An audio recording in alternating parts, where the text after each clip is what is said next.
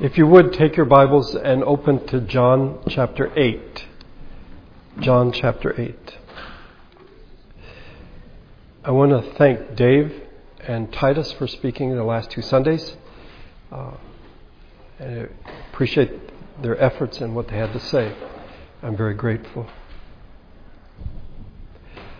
We will continue our series of meditations.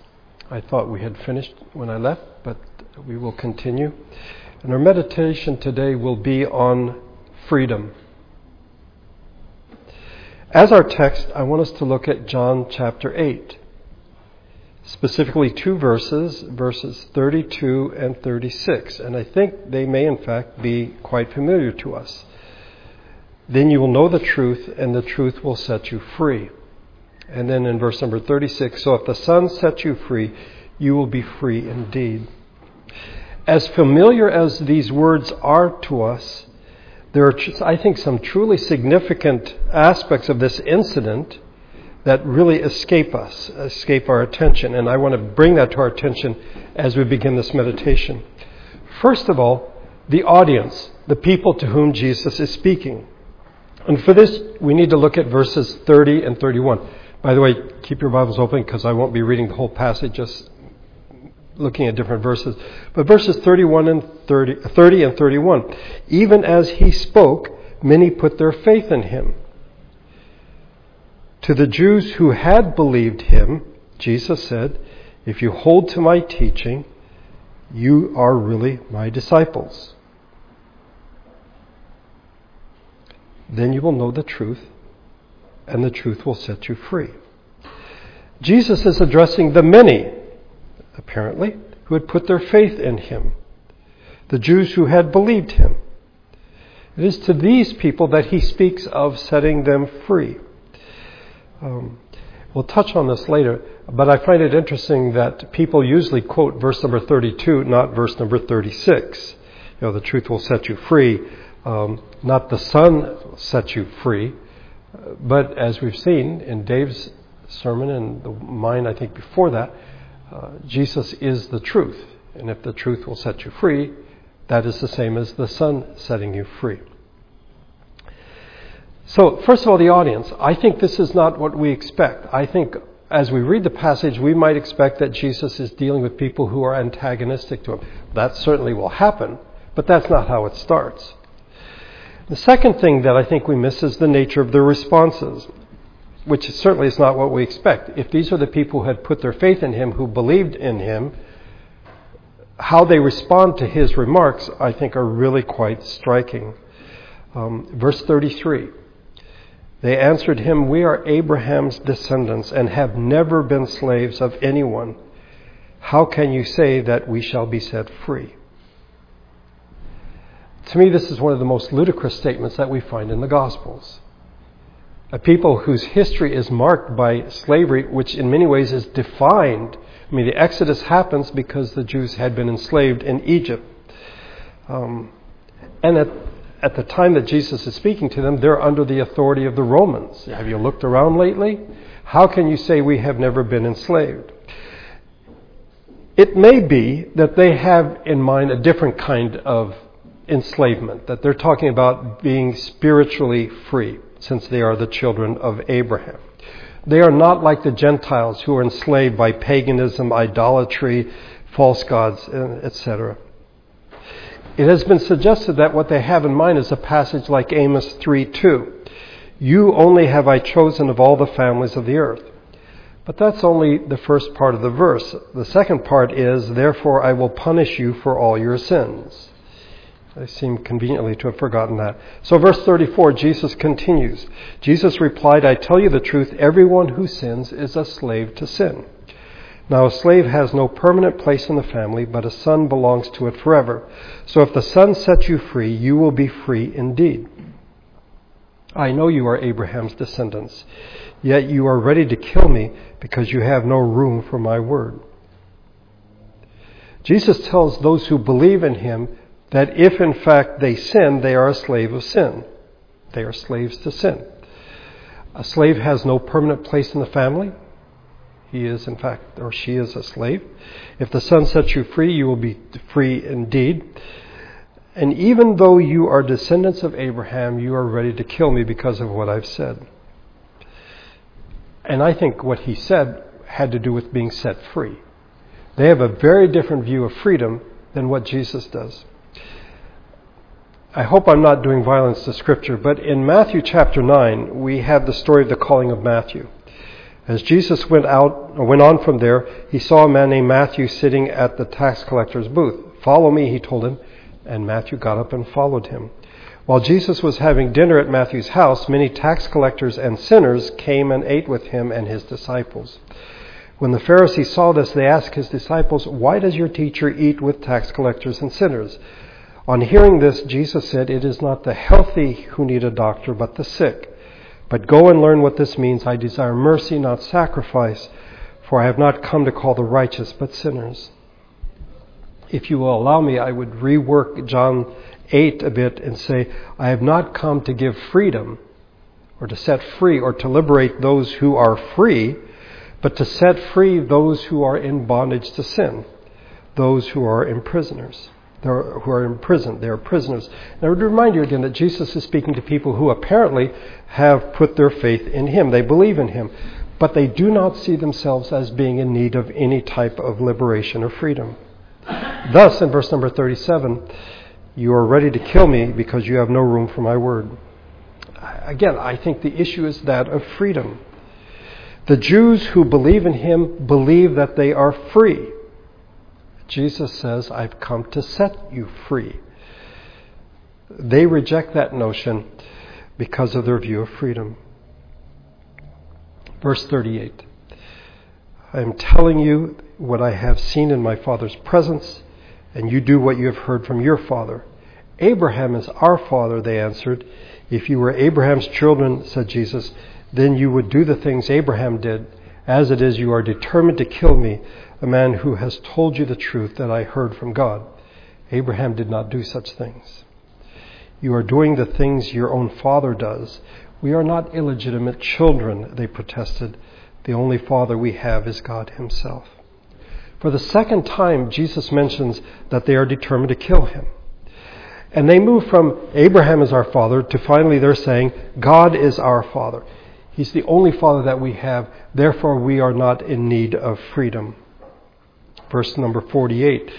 And the Jews answered him, aren't we right in saying that you are a Samaritan and demon-possessed? And then if you look at the end of the chapter, at the end of this incident, at this they picked up stones to stone him, but Jesus hid himself, slipping away from the temple grounds. So they want to kill Jesus. They are determined to kill Jesus. They take up stones to kill Jesus. And who are these people? These are the people who believe in Jesus. It's quite startling. It is almost as if Jesus were here and he would say, come to me, and people would say, yes, we believe in you, we come to you. And then he says, I've come to set you free. And then people make fists. They're ready to attack him. And it all has to do with the matter of freedom. What Jesus promises, they believe they already have. They don't have a need for him to give what he says he's going to give them. So, let's look at the matter of freedom. And what is it that sets people up? I would argue it still does today. And we are not here to talk about the world. We're here to talk about God's people, the church. Paul makes it very clear to the Corinthians, we're not here to judge the world. We're here to take care of ourselves. We are to, in fact, correct each other. And I would argue that it is the matter of freedom that is an issue not simply for the world, but for the church as well. So, 3 things for us to consider. Bear with me if you would. First of all, let's look at the matter of freedom and the good, if you wish. What is good? I think one of the keys, if not the key to understanding freedom, what it is to see the connection between freedom and the good. In the early part of the 20th century, 1905 to be exact, G.K. Chesterton wrote a book entitled Heretics. Included in that was the following. We are fond of talking about liberty. And it's in quotes, but I would say freedom. But the way we end up talking of it is an attempt to avoid discussing what is good. That is to say, people want to talk about freedom. They don't want to talk about what is good. We are fond of talking about progress. That is a dodge to avoid discussing what is good. We are fond of talking about education. That is a dodge to avoid discussing what is good. What Chesterton implies is that there is a connection between freedom and what is good. And people want to talk about one so they don't have to talk about the other. But the two, in fact, are connected. About 40 years later, C.S. Lewis wrote a book called The Abolition of Man. And this is a quote from that book. When all that says it is good has been debunked, what I want remains. In other words, when we get rid of the good, if you wish, then what remains is what I want. Is there a better description of our society today? In the first quote from Chesterton, good is avoided. In the second, good is gone. It's not a progression, it's a downward spiral, if you wish, in the 20th century. What we need as God's people is to understand that a proper and adequate understanding of freedom requires an adequate account of how freedom relates to the good. We can't simply say this is freedom over here and this is good over here. They, in fact, belong together. But we live in a time when it is believed that people should be free to define what is good. I am free, therefore I get to define the good. In other words, the good does not stand on its own. Because I have freedom, I get to define what it is. We find in our society a naive assumption that we can safely and happily, I think I would emphasize happily, eliminate from public life any serious reflection on what is good in the name of protecting freedom. In other words, once you begin to talk about what is good, morality, then you're challenging people's freedom. So let's let people define what they think to be good so that they can, in fact, keep their freedom, because freedom is the most important thing. If one defines good in a particular way, as the church does, this eliminates any sense of freedom. One is not free to define good on his or her own terms. And what we end up with is a simulation of freedom. It's a sim of freedom, if you wish. It is an attempt to escape reality. I'm struck by this more and more every day, how that people will say the most absurd things and people defend their right to do that because they are free to do that.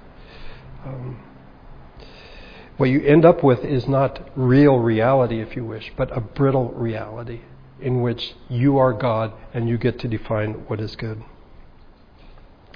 In the modern world, freedom has become the good. So, Chesterton said we want to avoid talking about the good. Lewis says, good is debunked.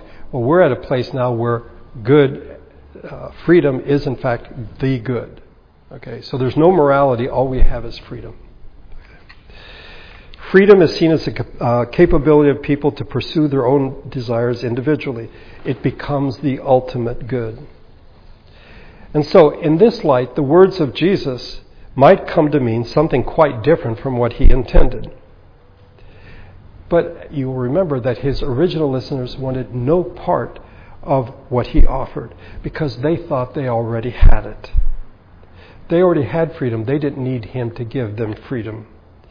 Freedom, we are free. Thank you very much. We don't need what you are selling. And I would suggest to you that many today, many among those who claim to be followers of Jesus, reject the notion of freedom as Jesus spoke of it because it differs radically from what we think. That's the first thing, freedom and good. Now I want to talk about freedom and obligation. One author has observed, the modern person feels himself to be disengaged from the world around him rather than intrinsically related to it.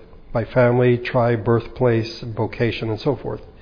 He is expected to forge his own destiny by an exercise of choice. He is concerned less with what is right than with what his rights are. Rather, he grounds the former on the latter. That is to say, what is right is based on his rights. That is, freedom is now the good. The world for him is just a neutral space for his action, his free choice, and the greatest mysteries lie not outside himself, but within himself. In the modern world, we see freedom being defined as the absence of restraint. You're not the boss of me. You can't tell me what to do. I can do whatever I want. That the individual has the capability and the right to make whatever choices he or she wants. In the traditional world, freedom was seen in terms of obligation. You were born into a matrix of relationships. You didn't suddenly just sort of pop up. You're born into a family. You have parents, perhaps siblings. You have grandparents, extended family members. You have neighbors, fellow citizens, and the church, a religious community. Now, in the modern world, you can choose to be unfaithful to these obligations. You can say, yeah, I'm not going to listen to my parents. I'm going to disrespect my grandparents. I'm not going to go to church. I'm not going to be a part of a religious community. You can do that, but it doesn't change the fact that you have obligations. But in the modern world, freedom is seen as being freedom from obligation. That is to say, your parents have no hold on you, or your family members, or your neighbors even. You don't have to be a good neighbor. Your neighbors aren't the boss of you, or even your brothers and sisters in Christ. We live in a world that has changed profoundly.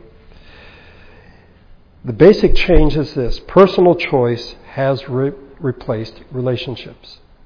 This matrix into which you are born is now gone, and it's all about you, your rights, and your personal choice.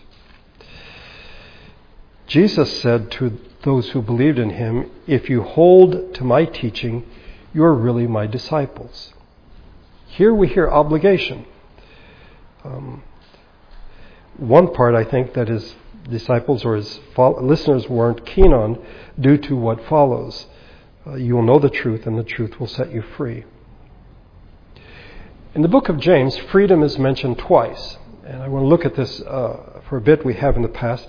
But in chapter 1, verse number 25, "But the man who looks intently into the perfect law that gives freedom and continues to do this, not forgetting what he has heard but doing it, he will be blessed in what he does." And then in chapter 2, verse 12, "Speak and act as those who are going to be judged by the law that gives freedom." You'll notice that in both passages, James speaks of freedom and law together, that they belong together. The perfect law that gives freedom, the law that gives freedom. This presents a lot of problems for people today, because freedom is seen as the opposite of law. Law is someone telling you what you have to do. It's obligation. And freedom is, I can do whatever I want. And yet for James, the two belong together. Let me just back up a bit in James 1 to give some context. "Do not merely listen to the word and so deceive yourselves. Do what it says. Anyone who listens to the word but does not do what it says is like a man who looks at his face in a mirror and after looking at himself goes away and immediately forgets what he looks like. But the man who looks intently into the perfect law that gives freedom and continues to do this, not forgetting what he has heard but doing it, he will be blessed in what he does." In these verses, James gives us a comparison of what we should not be like and what we should be like. We should not be like those who listen but don't do. They hear what it has to say, but they don't do. And if you wish, there's no obligation, or they have no sense of obligation. Oh, I need to obey this. I need to do what it says. The analogy that James uses, I think, can be a bit confusing for people because I think in our minds we think of you glance in the mirror and you forget what you look like. So let's say you've gone out to eat and you suspect that there's a piece of spinach stuck in your front teeth, and so you glance in the mirror and then you look away, and then you're like, Was there spinach there or not? And then you go back. That's not what James is talking about. He's talking about someone who studies themselves, their face, and not in a narcissistic way, but they have a good sense of what they look like. In the ESV, it says, someone who looks intently. You're really studying your face in the mirror. And then you leave and you have no clue what in fact it is that you've looked like, or what you've looked at, or what you look like. And the point is not that one glances at Scripture and then they forget, in fact, what it says. Okay. The problem is that the person who looks in Scripture then goes away. I have no obligation to do what the Scripture tells me to do. So what we should be like is those who do not forget what they have heard, but they do what it says, what it teaches, what it commands. And here the analogy is of a man who looks intently into the law, not a mirror, but the law, and he continues to do this. And it is seen in the fact that he doesn't forget. He does not forget. He does what it commands. One of the things that's striking about this passage is that James uses the word law, because up to this point he's been talking about the Word. In verse number 8, he chose to give us birth through the word of truth. 21, humbly accept the Word. Verse 22, do not merely listen to the Word. Verse 23, anyone who listens to the Word. Okay? But then verse number 25, he shifts to law. Okay? What's he doing? Why the switch? I would say he's still talking about the Word. Okay? I don't think that he switched topics. Okay? But he uses the word law because he uses the word freedom. That in fact, if he wasn't talking about freedom in verse number 25, I think he would have still used word. But he's talking about freedom, and therefore he wants to talk about the law. Okay? It is the perfect law. God's law is in fact perfect. His commands are perfect. Our obligations make sense. These are what God would have us to do. We're made in His image. He knows what we need to do. In Leviticus chapter 19, we have a series of commands, and we have the recurring phrase, I am the Lord. Okay? Be holy because I, the Lord your God, am holy. I am the Lord your God. We find this time after time. The point is clear. It is God's nature that determines what is to be commanded. Okay? So we are made in God's image. God has told us what we are supposed to do. We are obligated to do that. And true freedom is, in fact, tied to obligation. We see it quite the opposite. We see freedom as, I don't have to do anything. I can do whatever it is I want. But James, I think, is very clear that, in fact, we are obligated. We have been set free, and now we are obligated to keep the truth. And think about it for a moment. The law, the Ten Commandments, Mount Sinai, Moses, okay? When did that happen? Were the Israelites still enslaved? Or had they been set free? They, in fact, were free. And it is to free people that God gives the law. I think to us, we really have to get our minds around that, because to us, you give laws or commands to slaves, people under you. This is what you're supposed to do. And if you're a free person, you can do whatever you want. No. Freedom and obligation go together. Now that God has liberated these people, 600,000 Israelites are brought out miraculously. The children are learning about going through the Red Sea. God graciously, by His power and His love, He brings them. And where does He bring them? To a place where He can tell them, this is how you're supposed to live. And this, in fact, is what Jesus is doing in the gospel. These people are believing in Him, and now He says, okay, this is how you're supposed to live. Now that you are free, you're free to do the things that I've commanded if you continue in my word. And I think we really struggle with that. For us, freedom negates obligation. And in the gospel, freedom and obligation go together. That is, in fact, the good news. We have been told how we are supposed to live. we do these things not to be set free. We've been set free.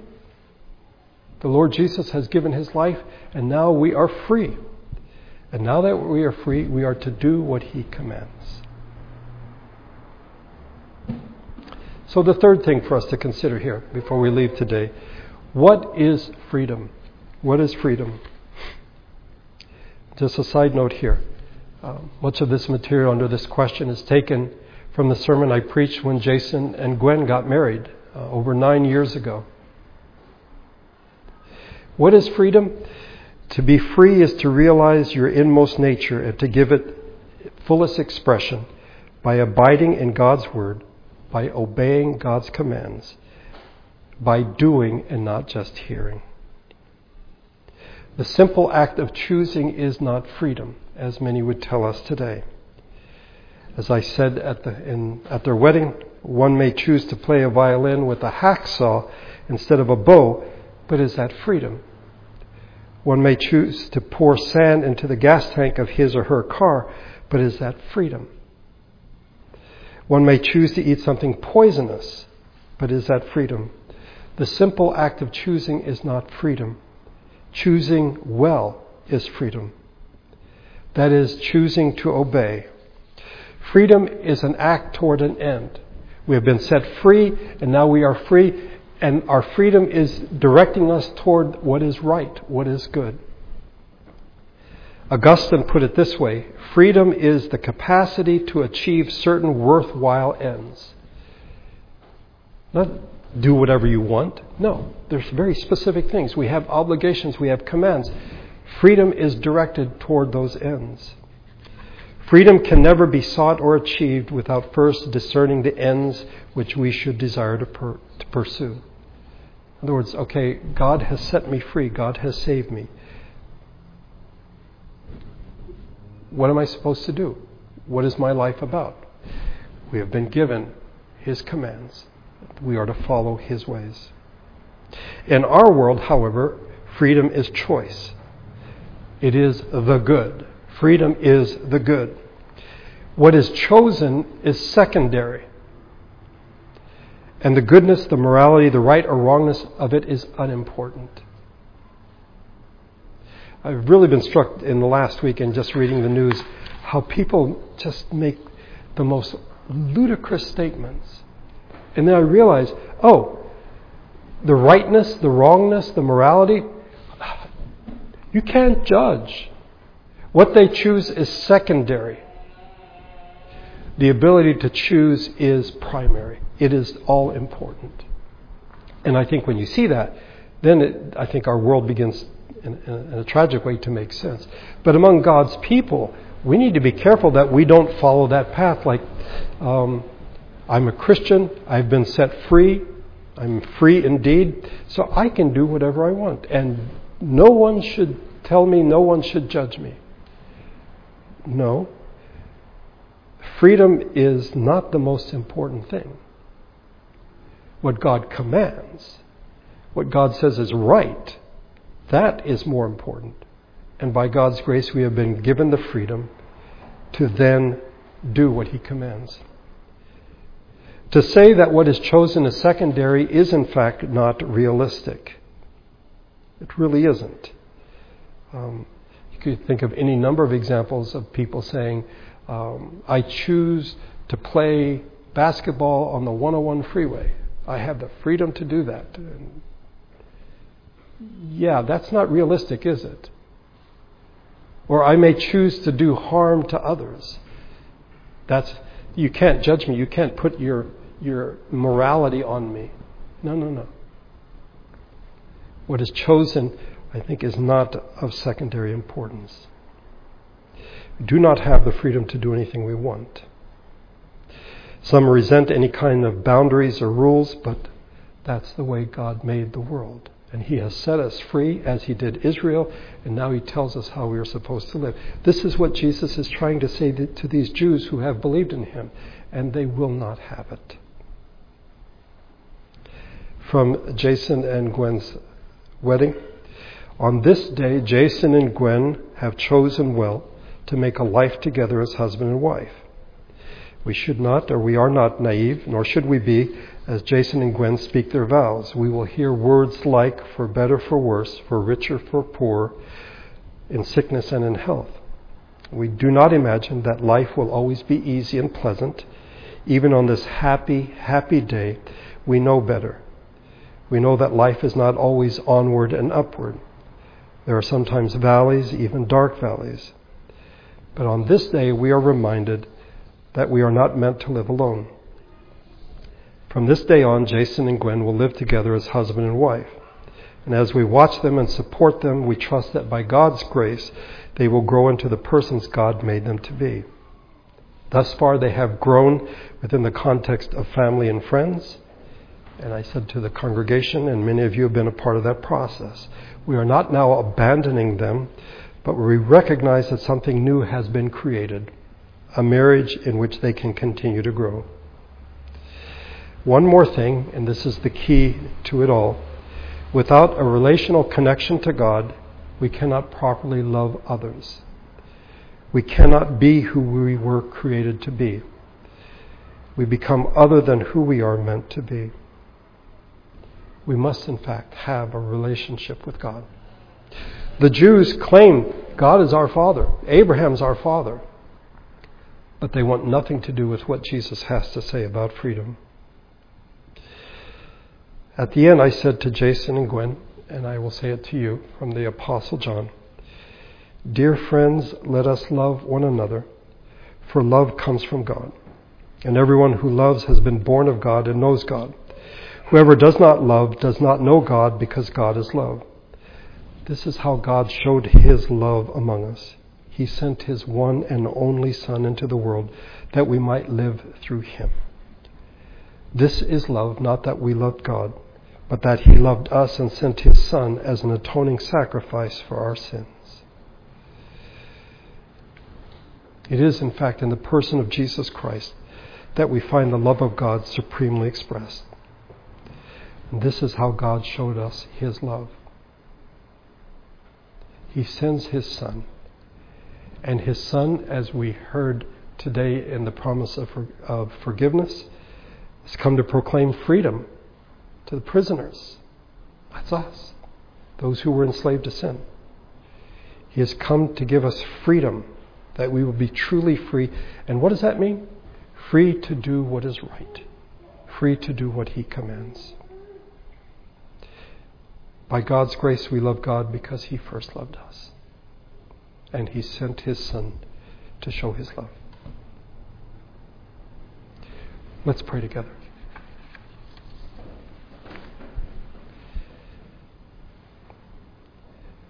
Our Father, we live in a time in which many in the church have allowed the world, unbelievers, non-believers, to define the words they use.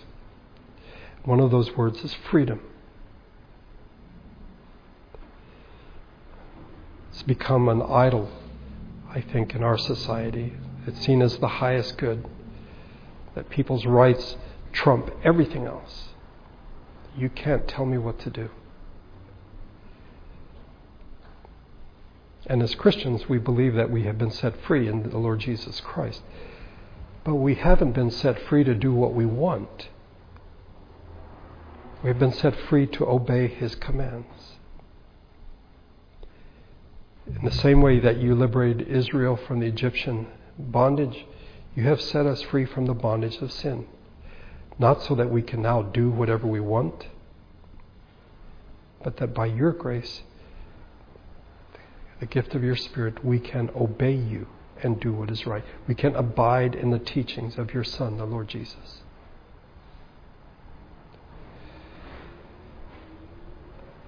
May we think on these things, meditate on them in the days to come. Come to realize how much we have been affected,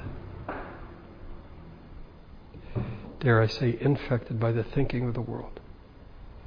And rather than allowing Scripture to define things, we allow non-believers to define.